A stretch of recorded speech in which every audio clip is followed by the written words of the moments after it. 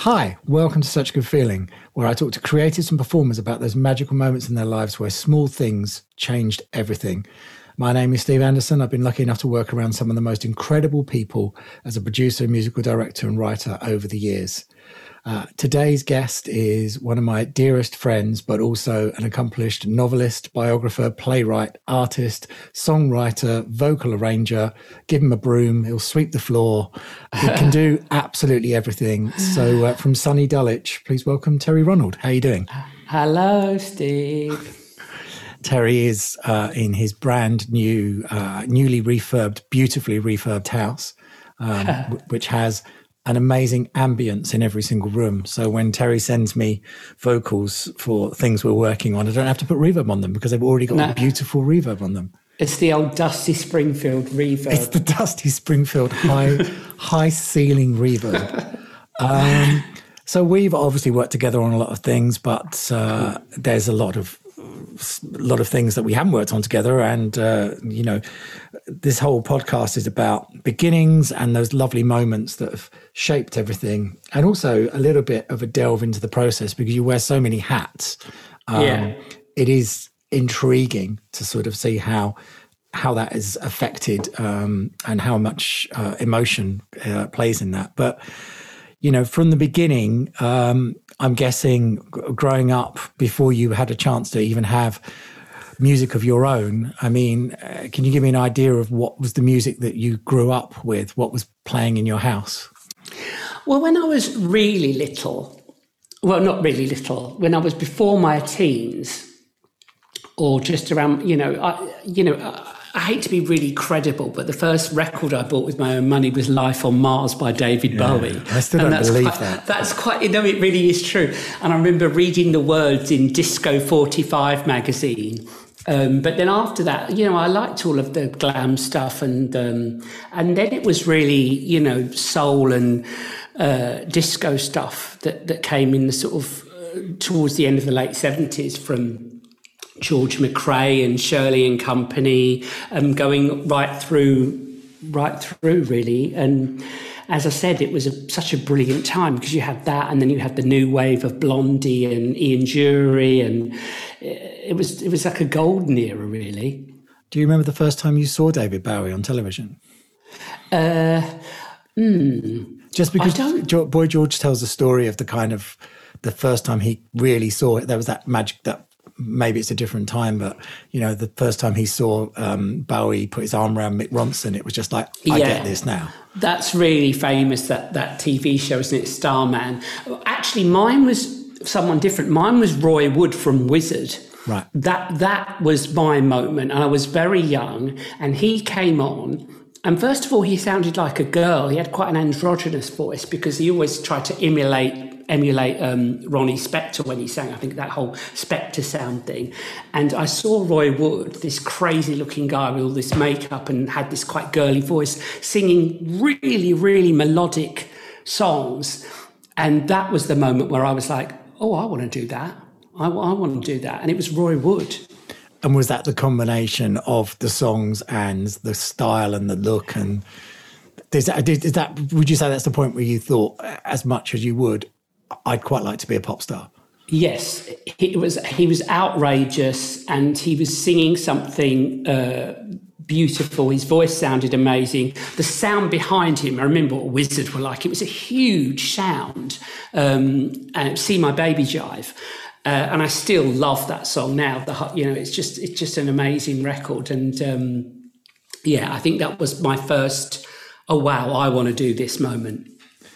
So what then did you obviously had this idea that that's what you wanted to do. How did you go about it? Did you think about writing songs? Did you start looking around for people that could help you do that?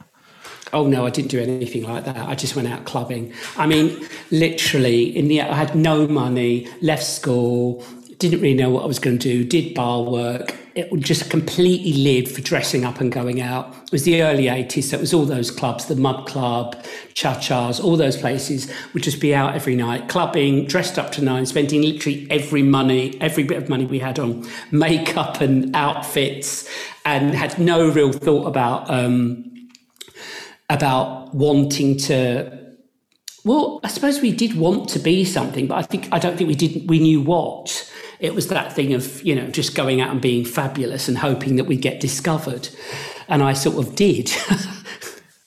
And what was the catalyst for that?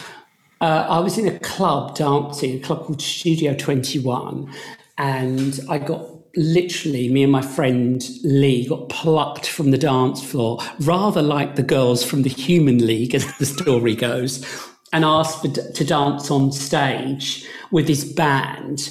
They were pretty bad, actually. They were called Red Lipstick.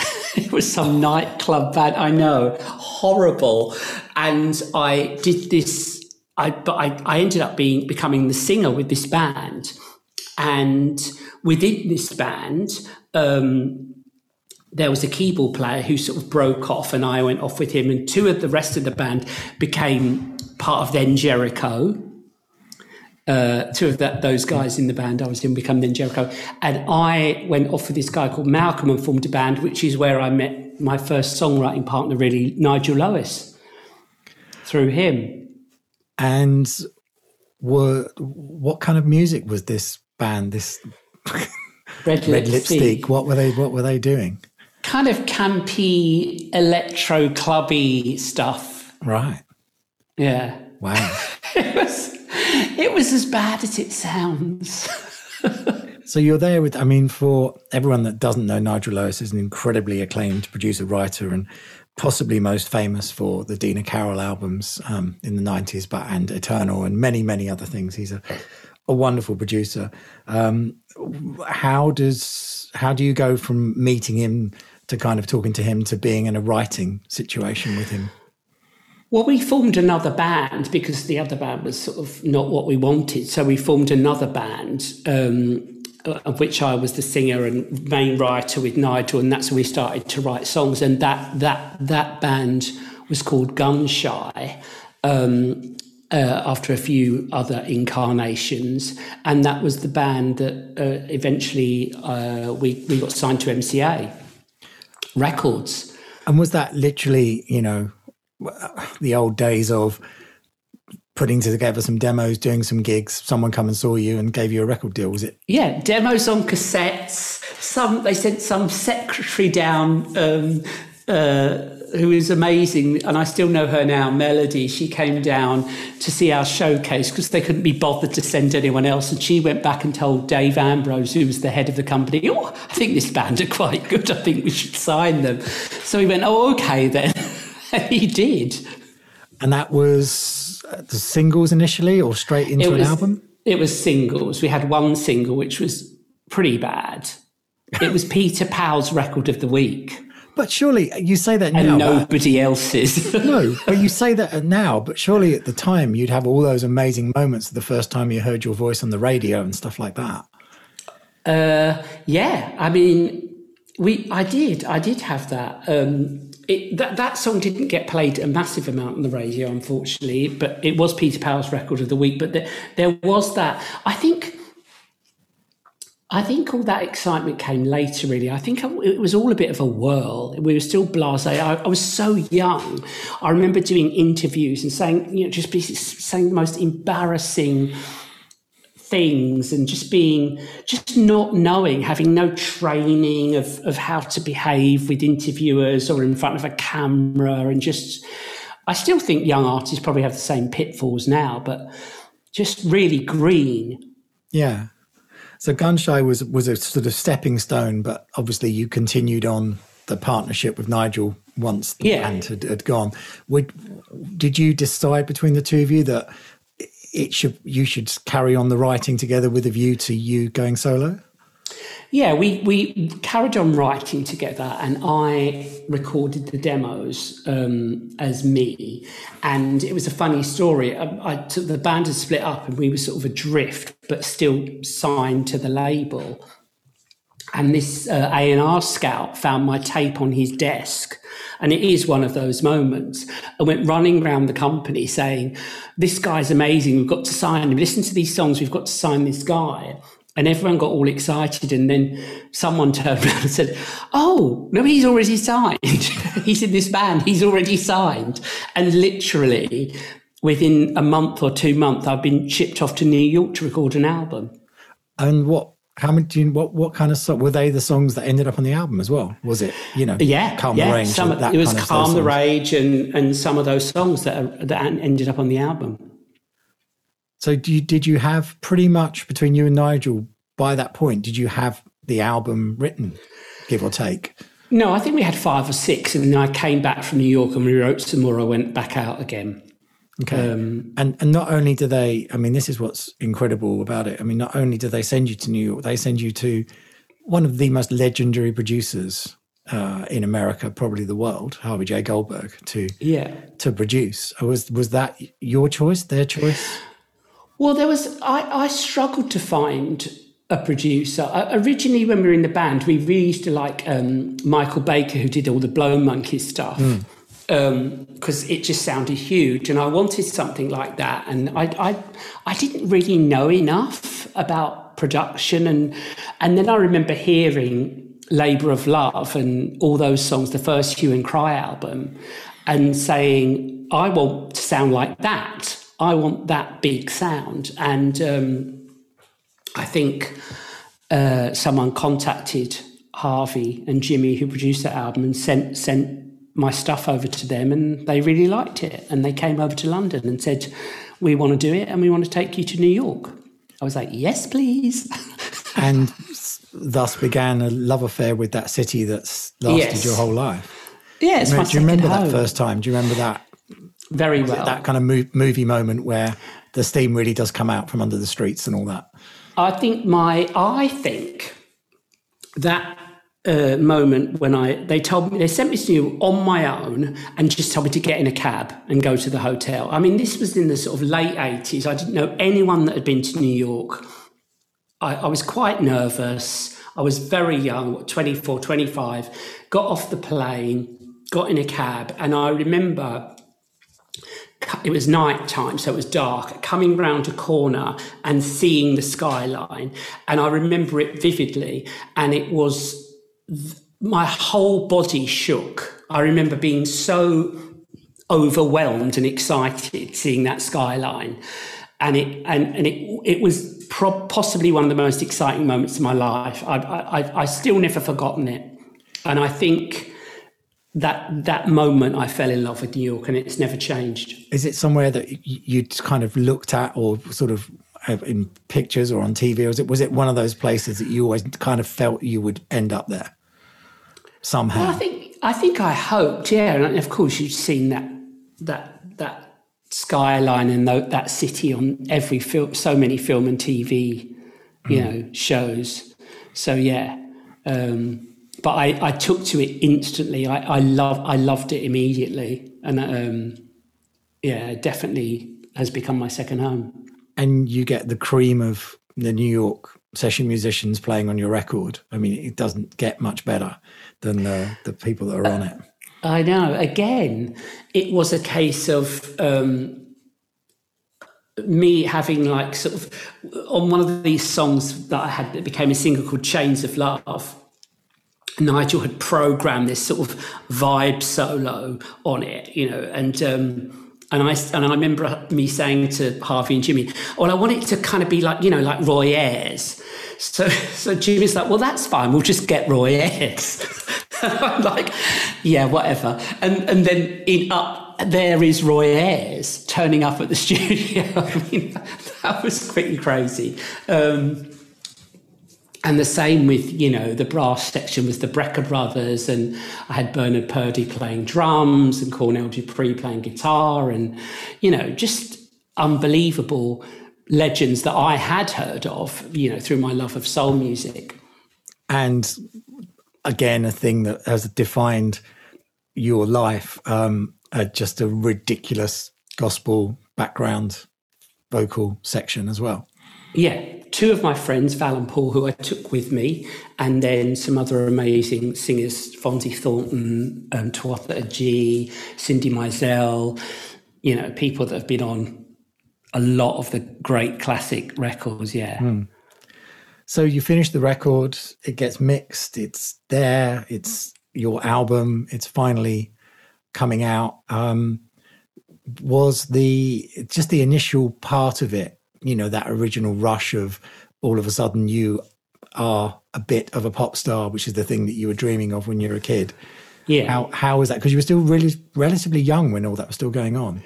Yeah, I think by the time it came out, I was just about 26 or something, or I said I was. But it's unlike Terry to lie about his age. He's been 37 for the last 20 years. But I mean, how was the pop star experience for you?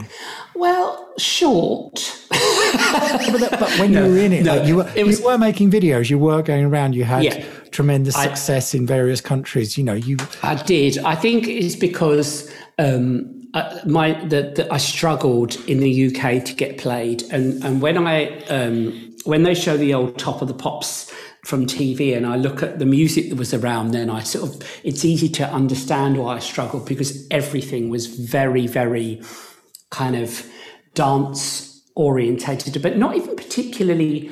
It was kind of that post-acidy kind of weird clatter. It wasn't even before the really good house, when the really good house music came in. It was a weird period of time, and I think that my records just didn't get played. I was just, I was just unlucky, and luckily they got played in other countries, so I was able to be a pop star in other countries. I also remember that there was a bit of a disconnect with some people about how you looked compared to how you sounded. There was Echoes magazine, which was, one of the, I don't know if it's still around, it was like a sort of black music magazine. A guy turned up to interview me from Echoes thinking that I was a black woman. And then when he met me, he said, are you Terry's manager? And I said, no, I'm Terry. And he thought he was turning up to interview a black woman because he thought, so that was interesting. And I mean, I still got in that magazine, which was good. Yeah, but I guess you were always going to sound like that because of your influences, right? I mean, from the first time you started singing, you would have immediately gone to that. I think the people I tried to sound like, I suppose, when I was singing, I was such a big Aretha Franklin fan. Now, no one's ever going to sound like Aretha Franklin, but because I was, this South London boy trying to sound like that. It sort of, I guess that's where it came from. And I think there were other singers, weirdly, London white boy singers that ended up, having that sound. George Michael and Boy George both had that androgynous kind of sound, and with the same thing, because I would imagine their influences would have been the same as mine. And on that first record, I said at the beginning that you've got a very, very big love of melody, but I imagine as well you were honing a lot more lyrically as well, and it was kind of getting, not probably as something that as you've gone on, it's got even more so with lyrics, but there are certainly some songs on that record that, One More Dollar in particular is a brilliant story song, which sets up the fact that it's not surprising you became a playwright at the end of it, because you were writing lyrical songs with stories. Yeah, I do like, I suppose, telling a story, but in a very poetic way. I don't really like things that are too literal. I like things that evoke a story rather than, tell it A, B, A, B. And I think with One More Dollar, for instance, I'd just broken up with a guy that I had been with since I was 16 years old. And I was, so I'd been with him for like 9 years or something.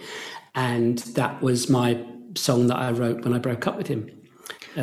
So obviously it did mean an awful lot. But what's lovely about it is it's a breakup song, but it's not a kind of an obvious, you hurt me, I'm sad. It's, you've actually, you've been able to put a story behind it. Yes. So it's about something other, it's about that, but it's not about that, if you know what I mean.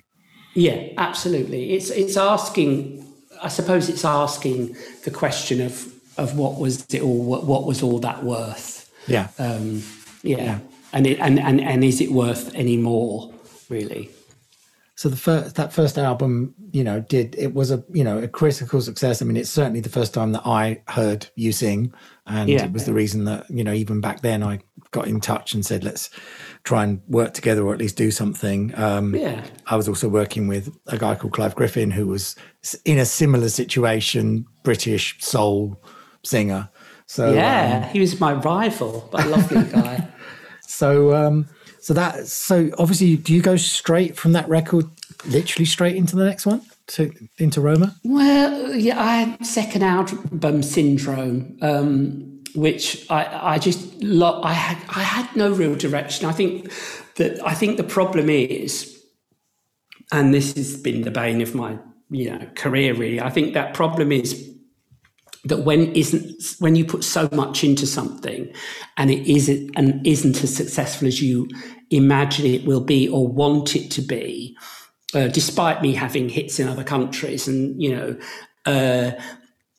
my confidence had gone, and I think I ended up writing things that I thought I should rather than being true to myself, which I think is a story you hear quite a lot, isn't it? Yes. From people. They get to that thing where the thing that someone loved about finding your cassette, going, oh my God, who's this guy? He's amazing.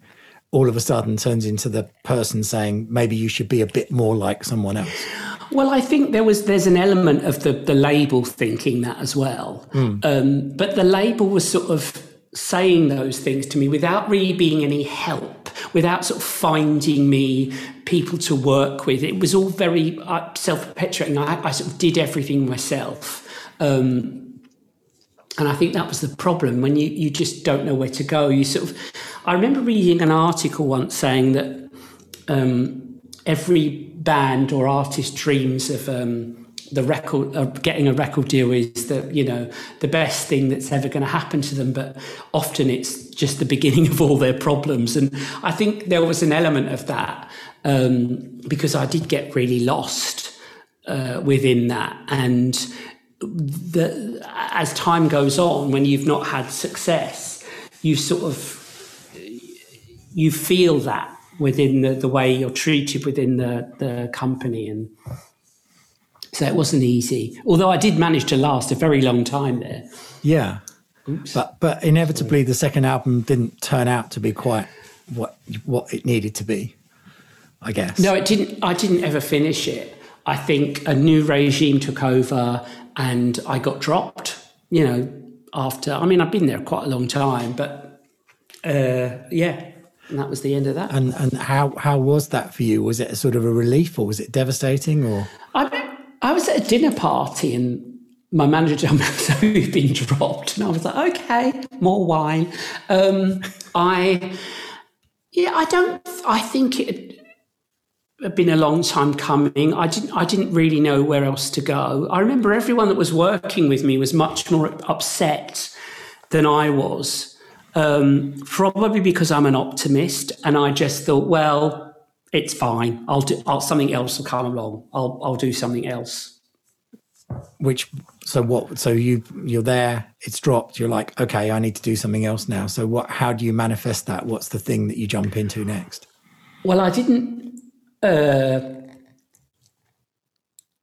it was, I had become friends with Damon Oak while I was at the label, because we were on the same label. And when I got dropped, it's like that thing, nobody wants to talk to you. Like, nobody phoned me, like people from the label, people to work with. It was like nobody phoned me. It was like tumbleweed.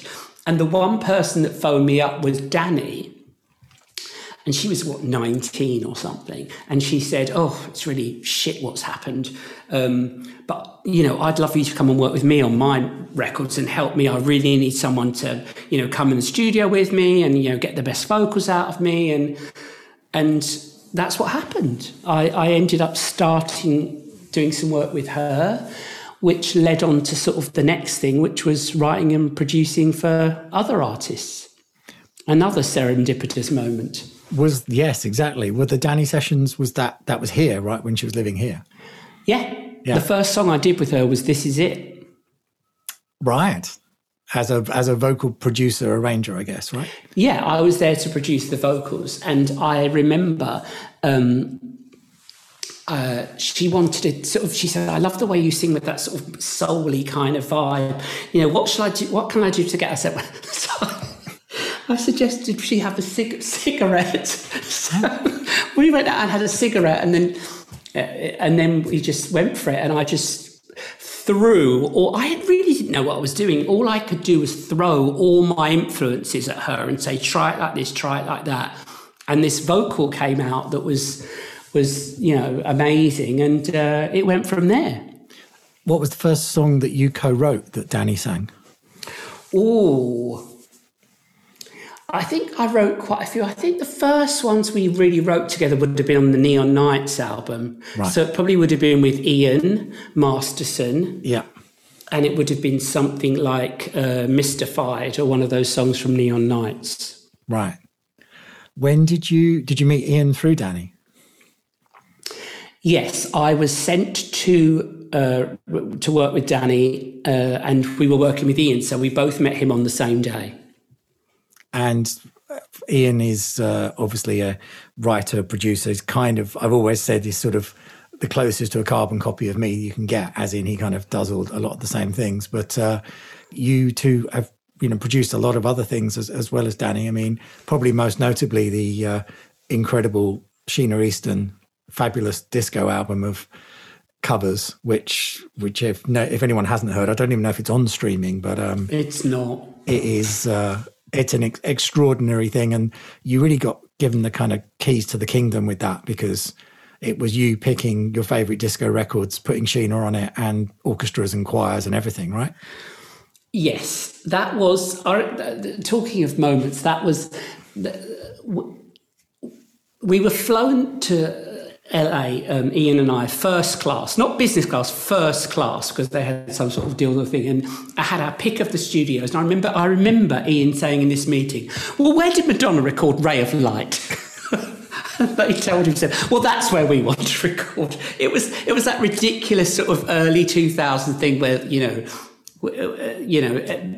everything was going on, and we mixed it at Psalm, and I think you were upstairs while we were doing it, working on Kylie.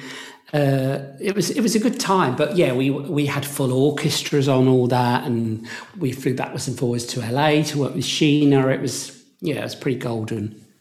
And talking of Kylie, obviously you were around. It was interesting. There was a conversation quite recently on Twitter going on about a couple of songs on her first album that I produced with Dave Seaman. Yeah. You were vocal producing with us, and people talking about songs like Love Is Waiting and Automatic Love, which has got your stamp all over it when it comes to, especially when it comes to the ad-libs.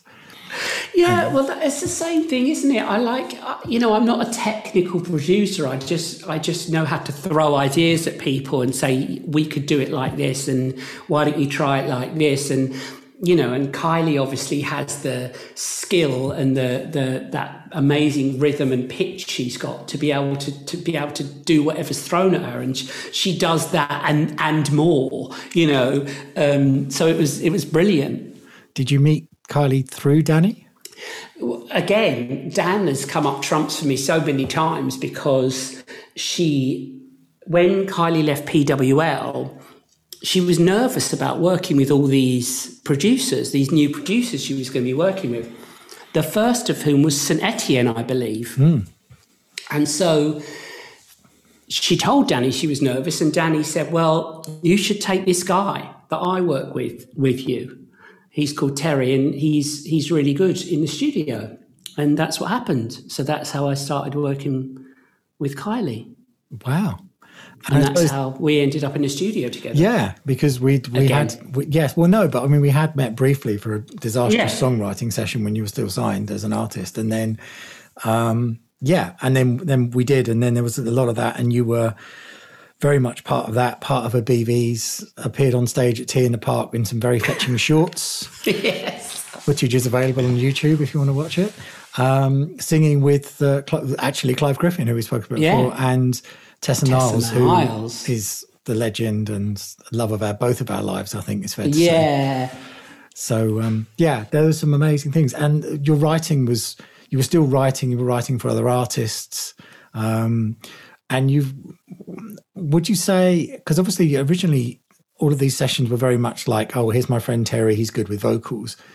At what point did you start to think, maybe this is it? This is part of my career, is going to be a vocal arranger / coach for people? Well, I didn't want to do that because I'm not a technical, vocal coach like my friend Stevie Sammy or like, all the great Annabelle or any of the great vocal coaches there are. That's not me. That's not what I do well. I love getting a performance onto tape. So I knew I wanted to do it in conjunction with having a part of making the whole record, not just going in and helping someone put a vocal on someone else's song. So, which is where my songwriting partnership initially with Ian came into it. And we started writing the songs and working with the artists.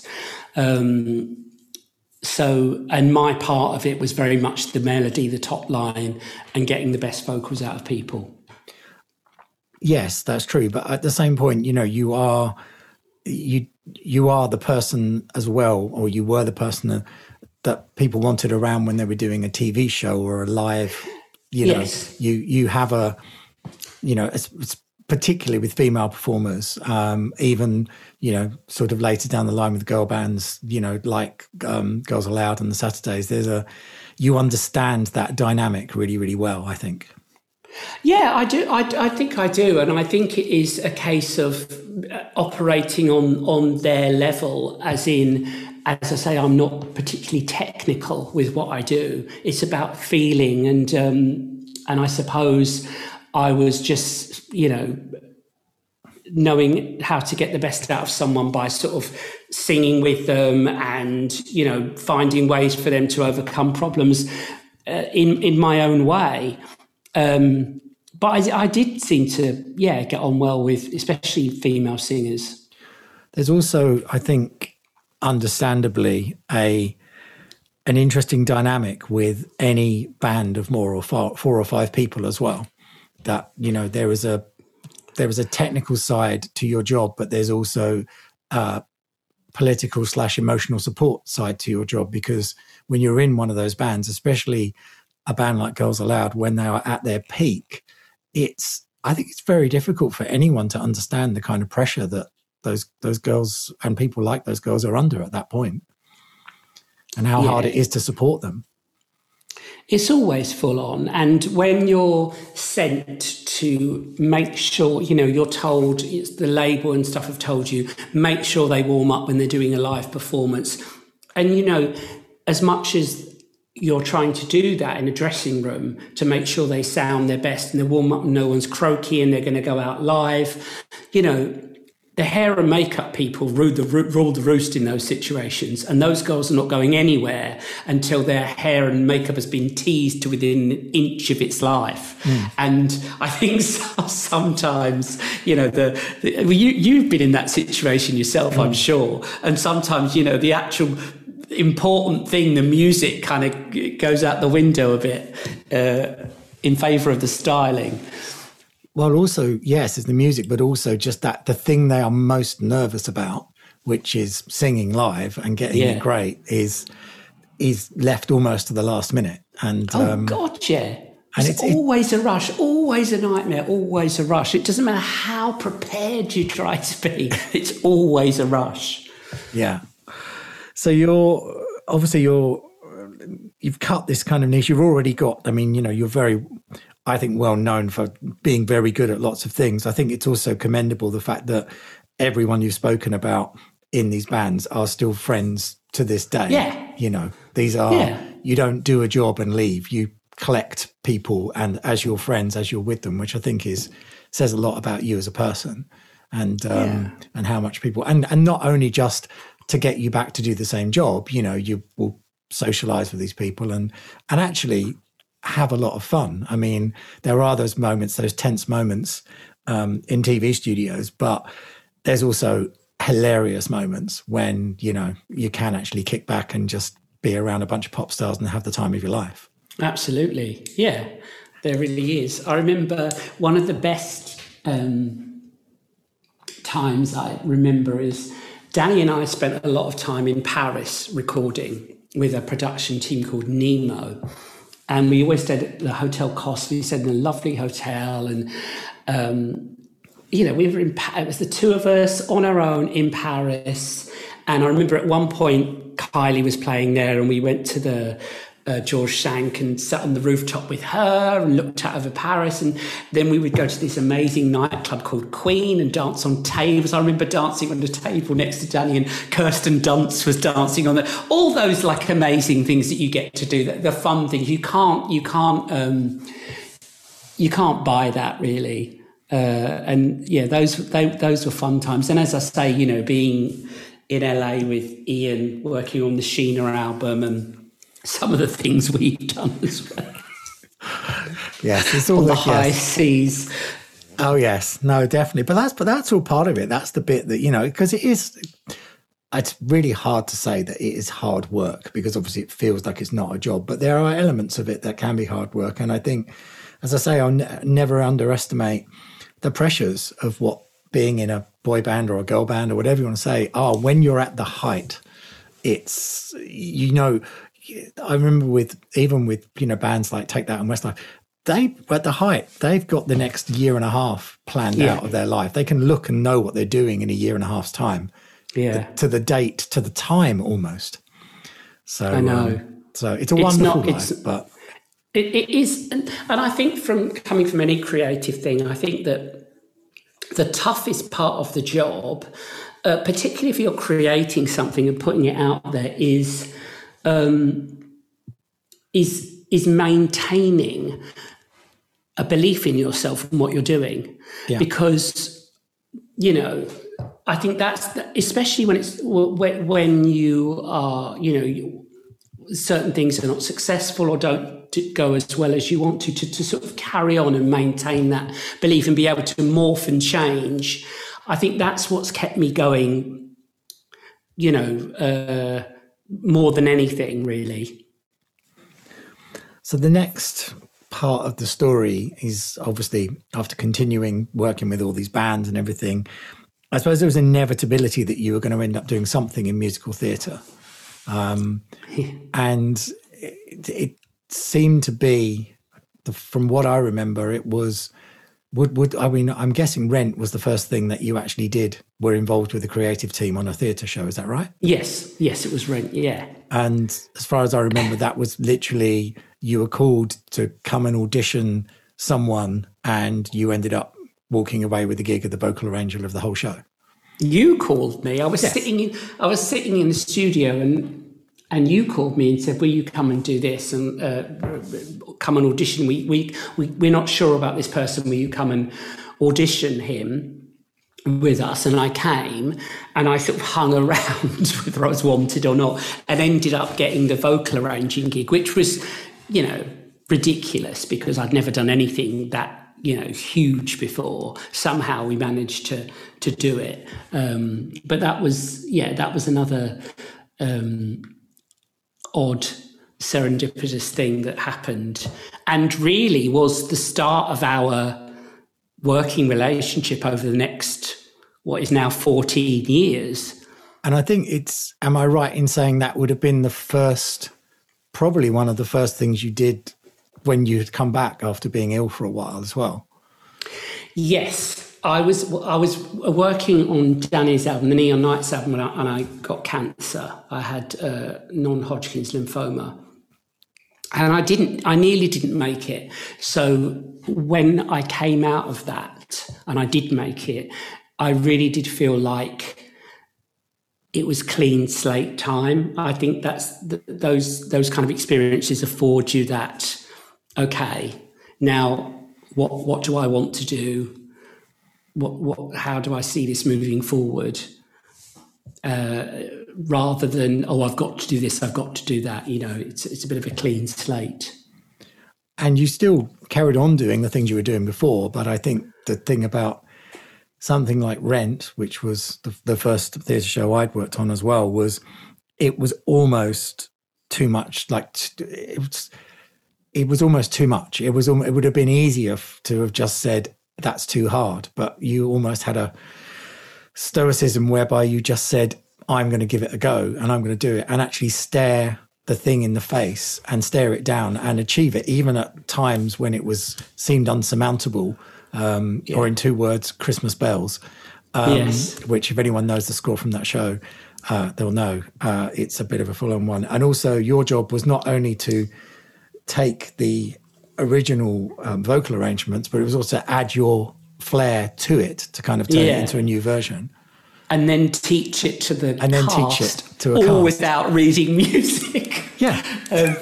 Yes. No, but it was really hard. But I think it was a thing of saying, if I'd had a lot of notice about it, I probably would have been a lot more scared. But the fact that we were all thrown at the deep end with it, it was like sink or swim.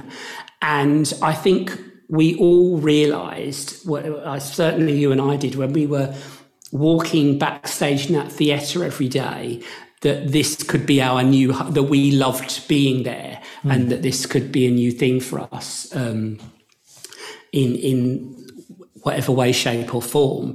And yes, we still continue to do the other things, but it sort of became another string to one's bow.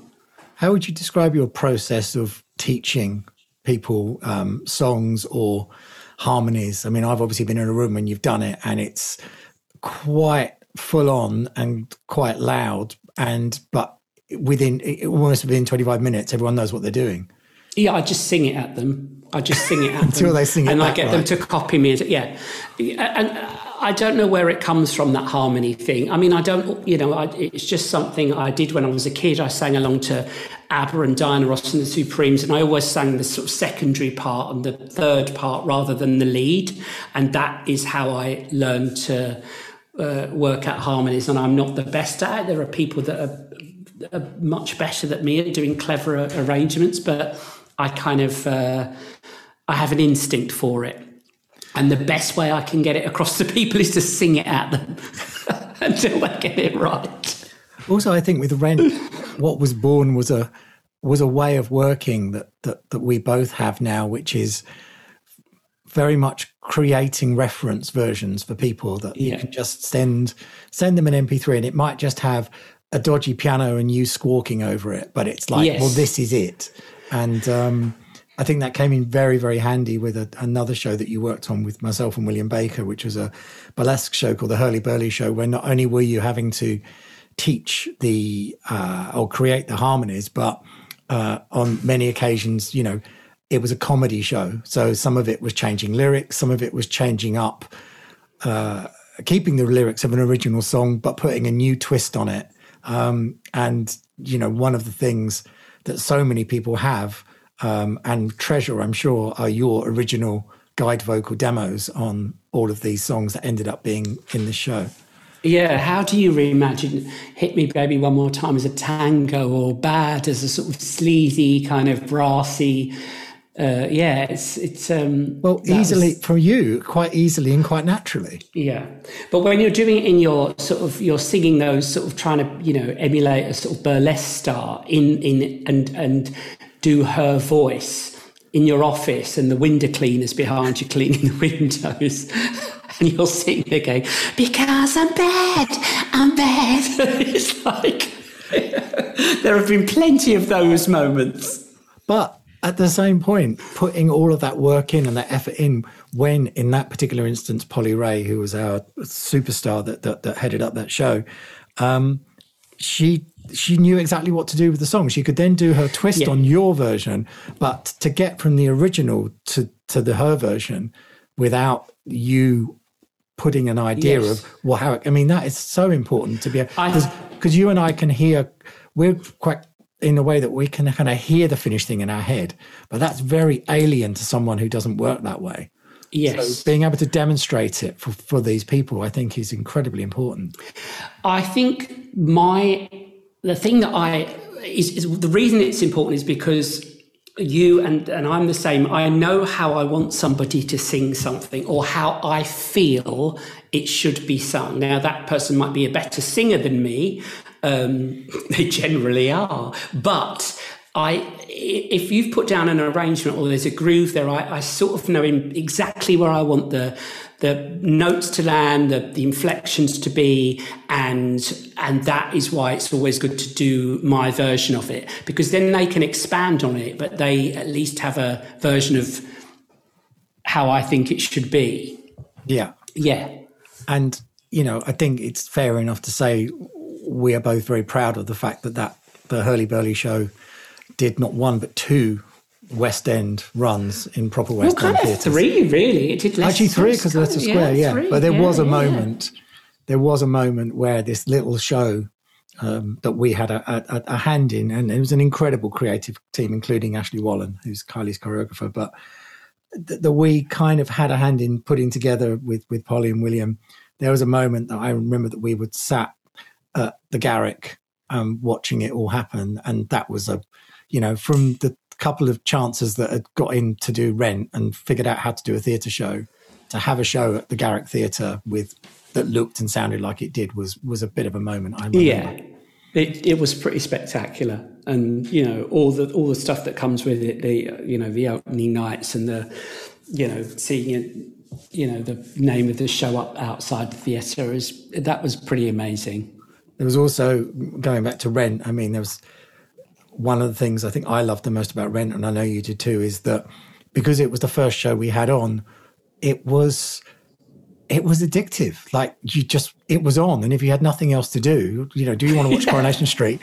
And nights after night, you and I would meet up and sit in the little Muppet box up there and just watch the same show, but we didn't get bored of it.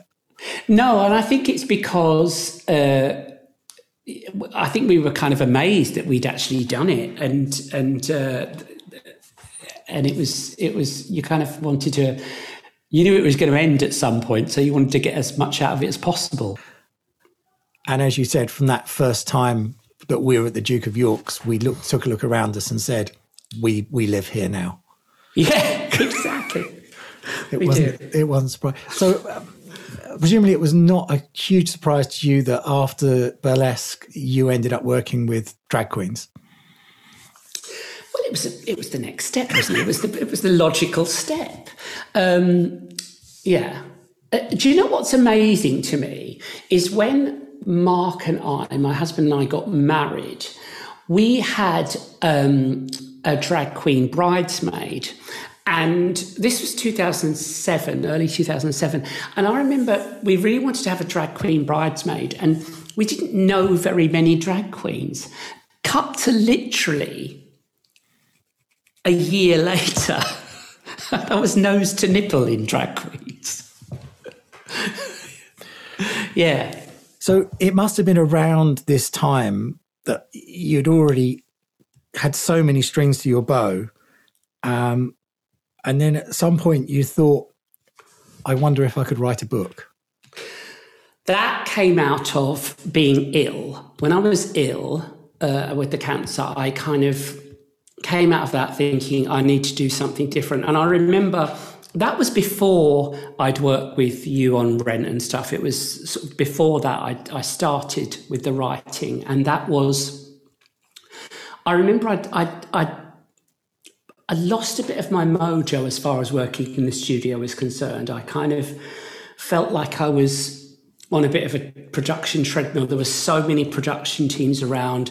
They were all trying to write the next Saturday single or the next Jerry Halliwell single or or this or that. And everyone was doing the same thing with the same briefs. And I was finding that a struggle because I was finding that I thought there were other people that were better at it than I was, and I felt like I wasn't creating my best work because I wasn't necessarily writing the songs I wanted to write.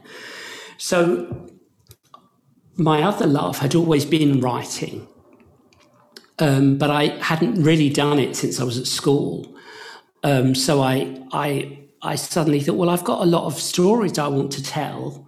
I ended up going to a little adult education course, writing course, to see hone my skills and see if I could sort of do it, see if I was any good at putting together stories, prose. And it sort of went from there. I just started to love writing as much as I had music. But with the writing, I could sort of do what I wanted. There was no brief. There was no record company person standing over me saying, I want the song like this. I want it like we want it. It was just, I was writing what I wanted to write. Had you written, or had you started writing what became Becoming Nancy before you had started doing any of the autobiographies?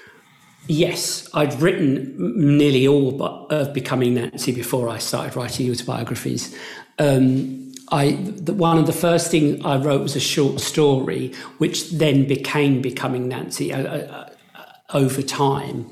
And again, it was right place, right time. I'd written all these stories, and coming from the music business, my music manager, Hilary, introduced me to a book agent who had worked with Girls Aloud on their book.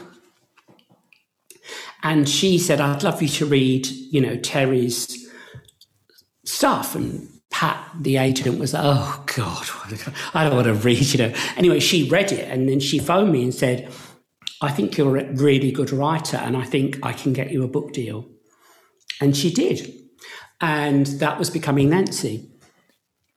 And I know you said you wrote a short story there, but that's quite extraordinary to write a book and it pretty much and get a deal straight away. Were you surprised? Were you shocked? Did you think it was that good?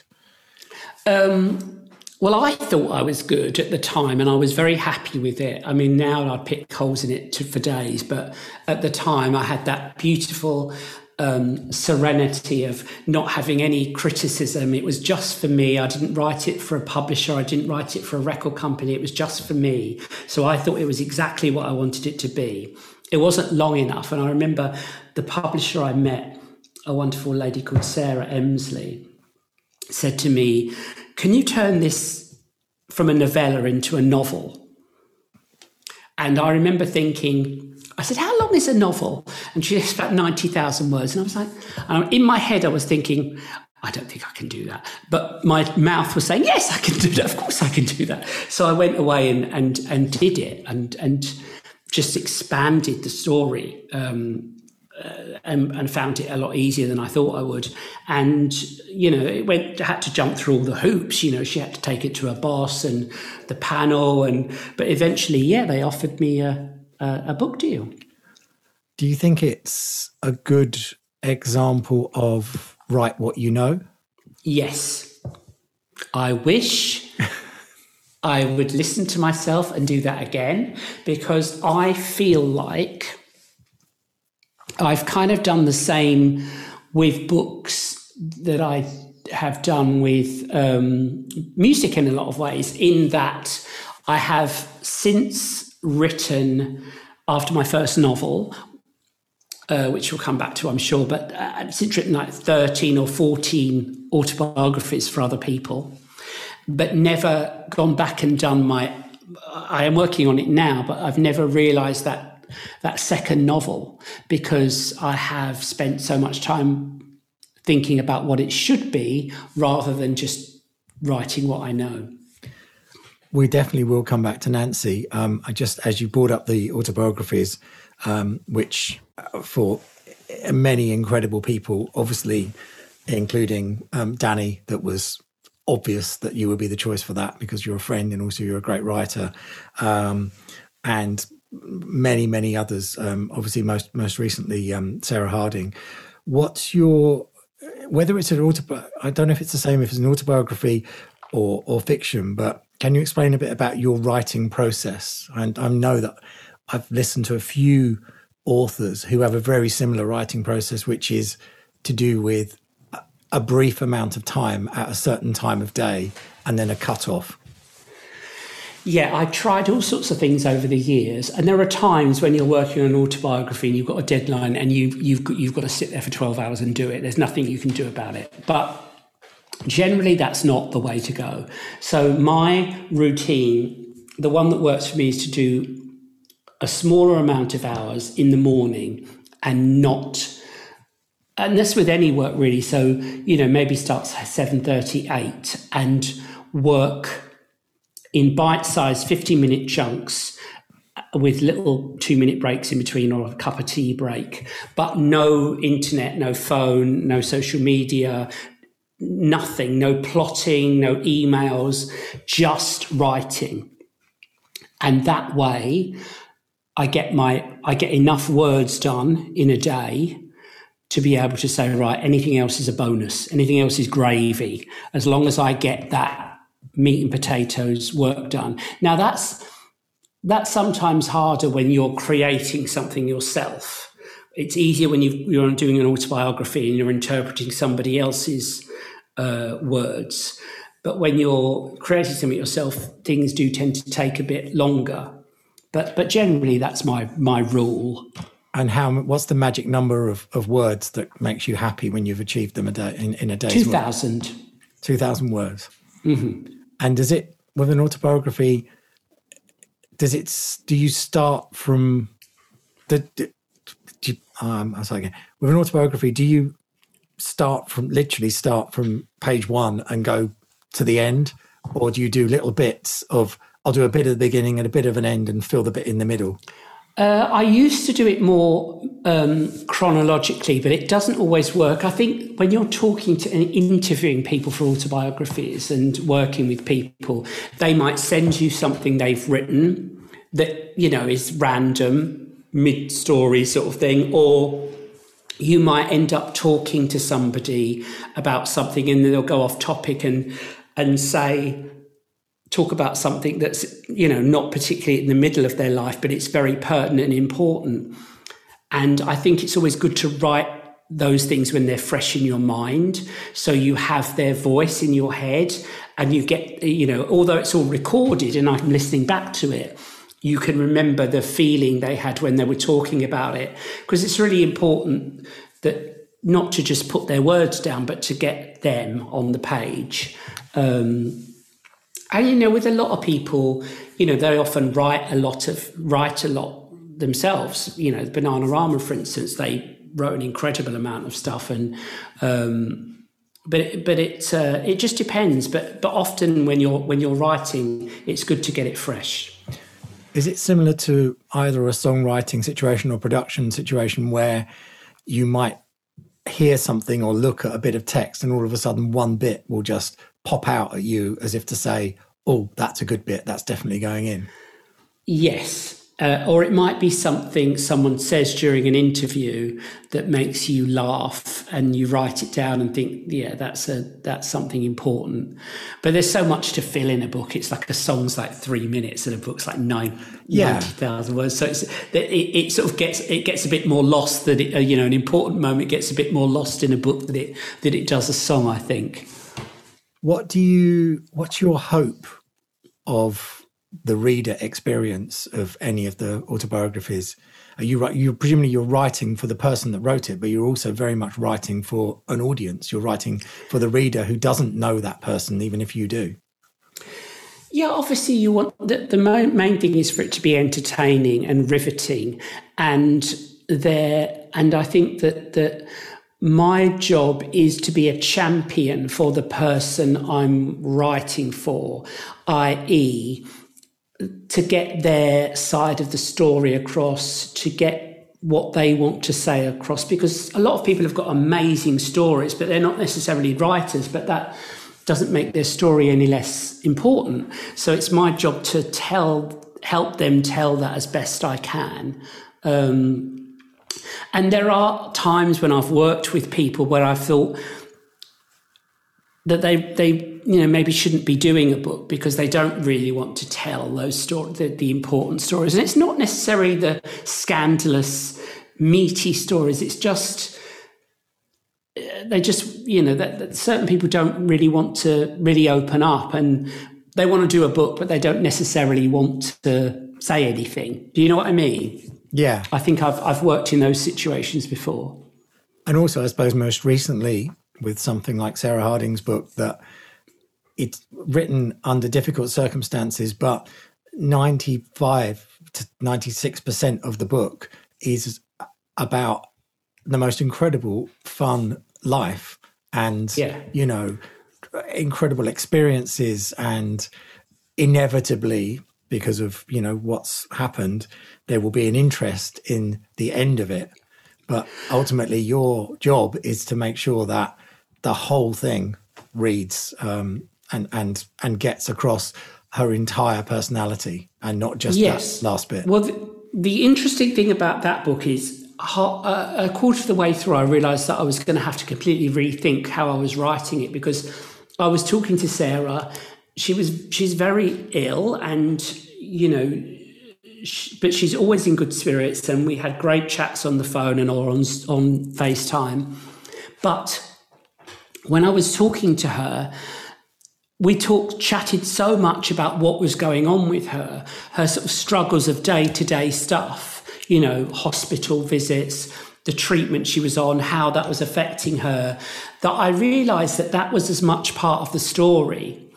And I didn't want to just shove it all at the end in one chapter. So her whole life story is really told from her as she is now. So it talks about what she's going through in tandem with stories from her life. So you get both the then and now, which I think makes it even more poignant in a lot of ways, and kind of quite heartbreaking, because, you know, one minute she's talking about this amazing moment of winning a Brit Award or whatever, and then she is referring to a particularly horrible thing that happened to her when she's in treatment, and they're right there next to one another,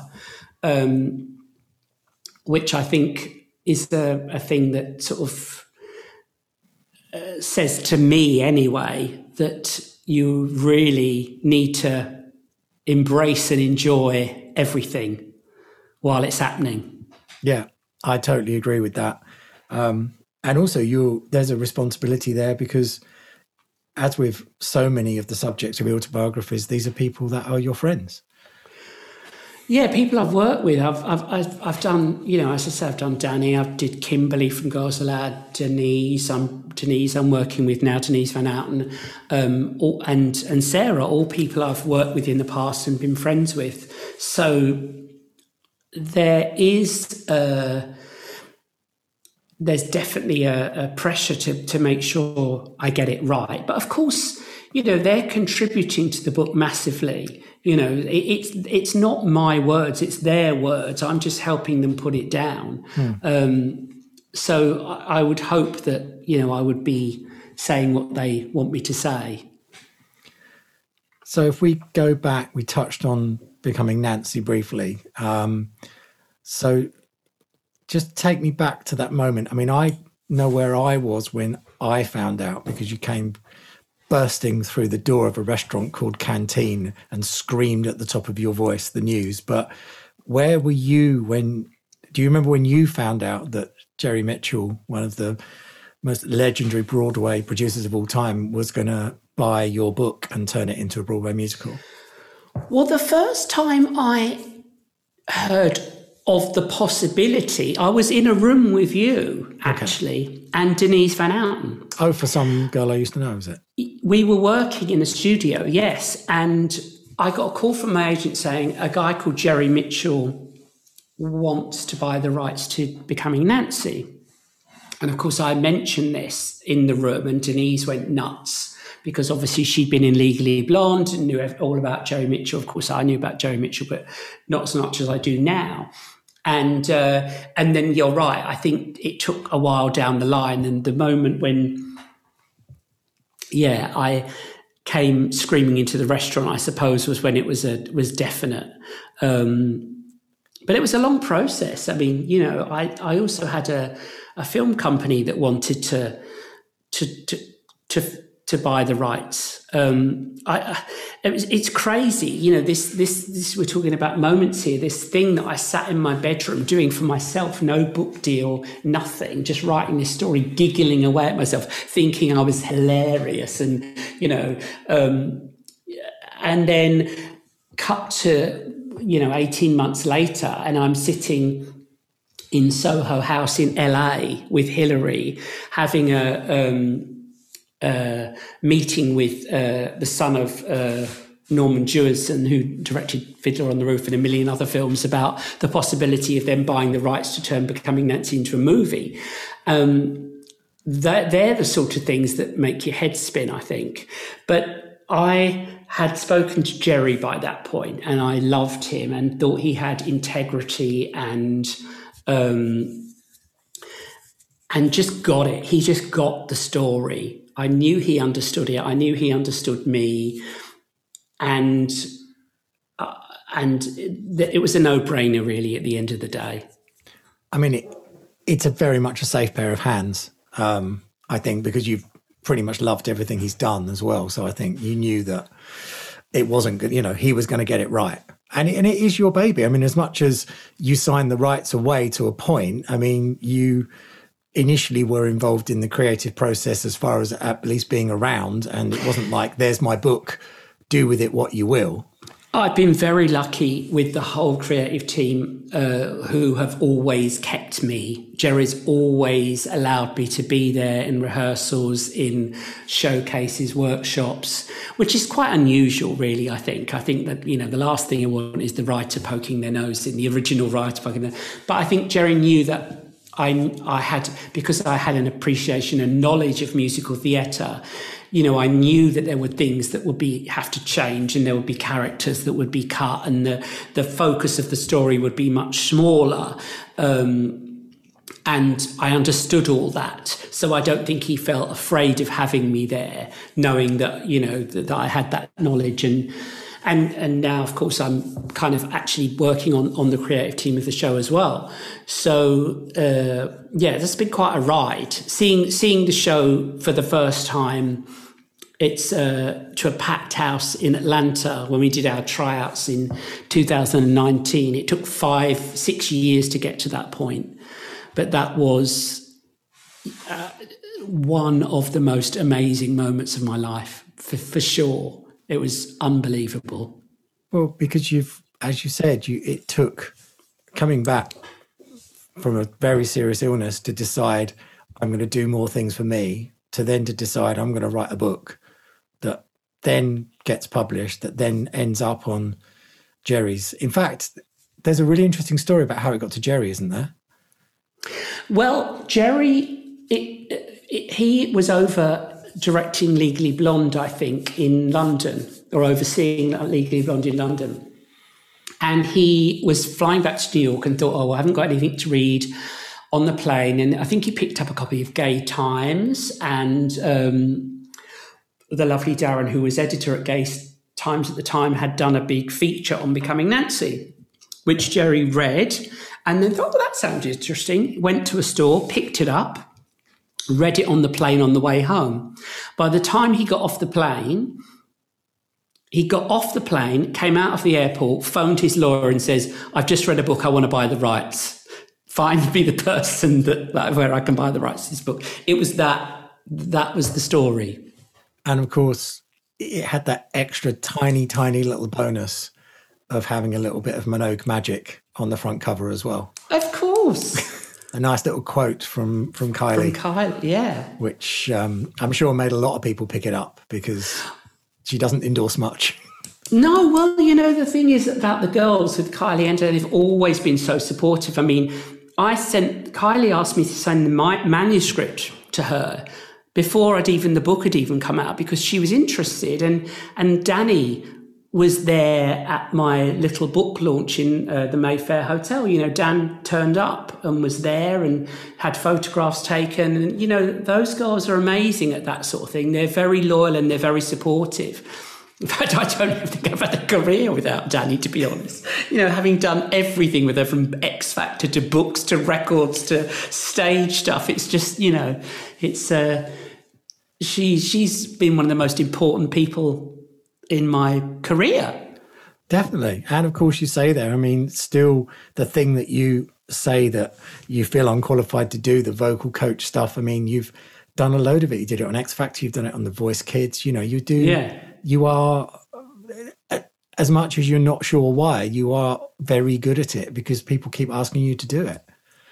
So there must be something there. I'm sort of pleasant enough. I don't scream and shout at people, and I get the job done. There's been a couple of times when I've kind of dropped the ball and I know about it, but not that often. I just think you have to. I think the most important thing for me is gut and instinct. That's the only way I can do things. And I do think, I don't know whether you're the same, that when you're not listening to your gut and your instinct is where things go tits up, really. Is that something, if someone's listening to this going, I'd love that career, and they were sort of 18, 19, 20 years old, what are the things, some things you've learned? What are the things? And I know today is very different to when, even though you're obviously still only 37, it's very different now because of social media and all the pressures of all that kind of stuff. But I mean, I think stick to your gut and stick to your instinct is good advice. Is there anything else you'd say, especially as someone that has seen a lot of younger performers come up through talent shows that you've been around? What's kind of some sage advice to give people coming up in the industry?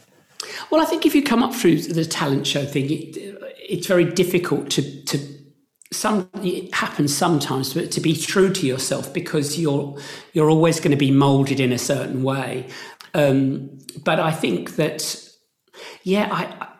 I think the thing to do is to not listen to the outside voices. That's my main. I think that's been the bane of my life, is the critics in your head.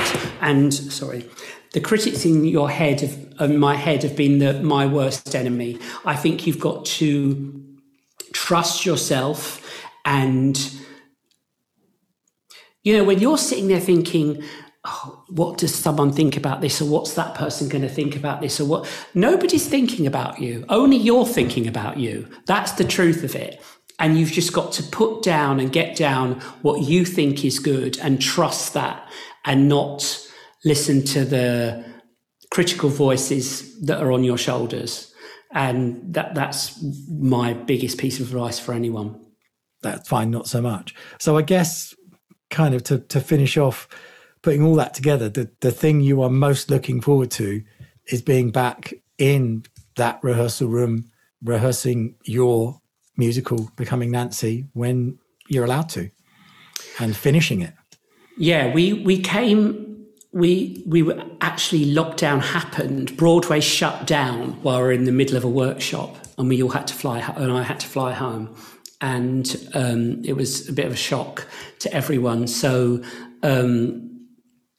that is, I'm looking forward to that moving forward, really, and coming to fruition.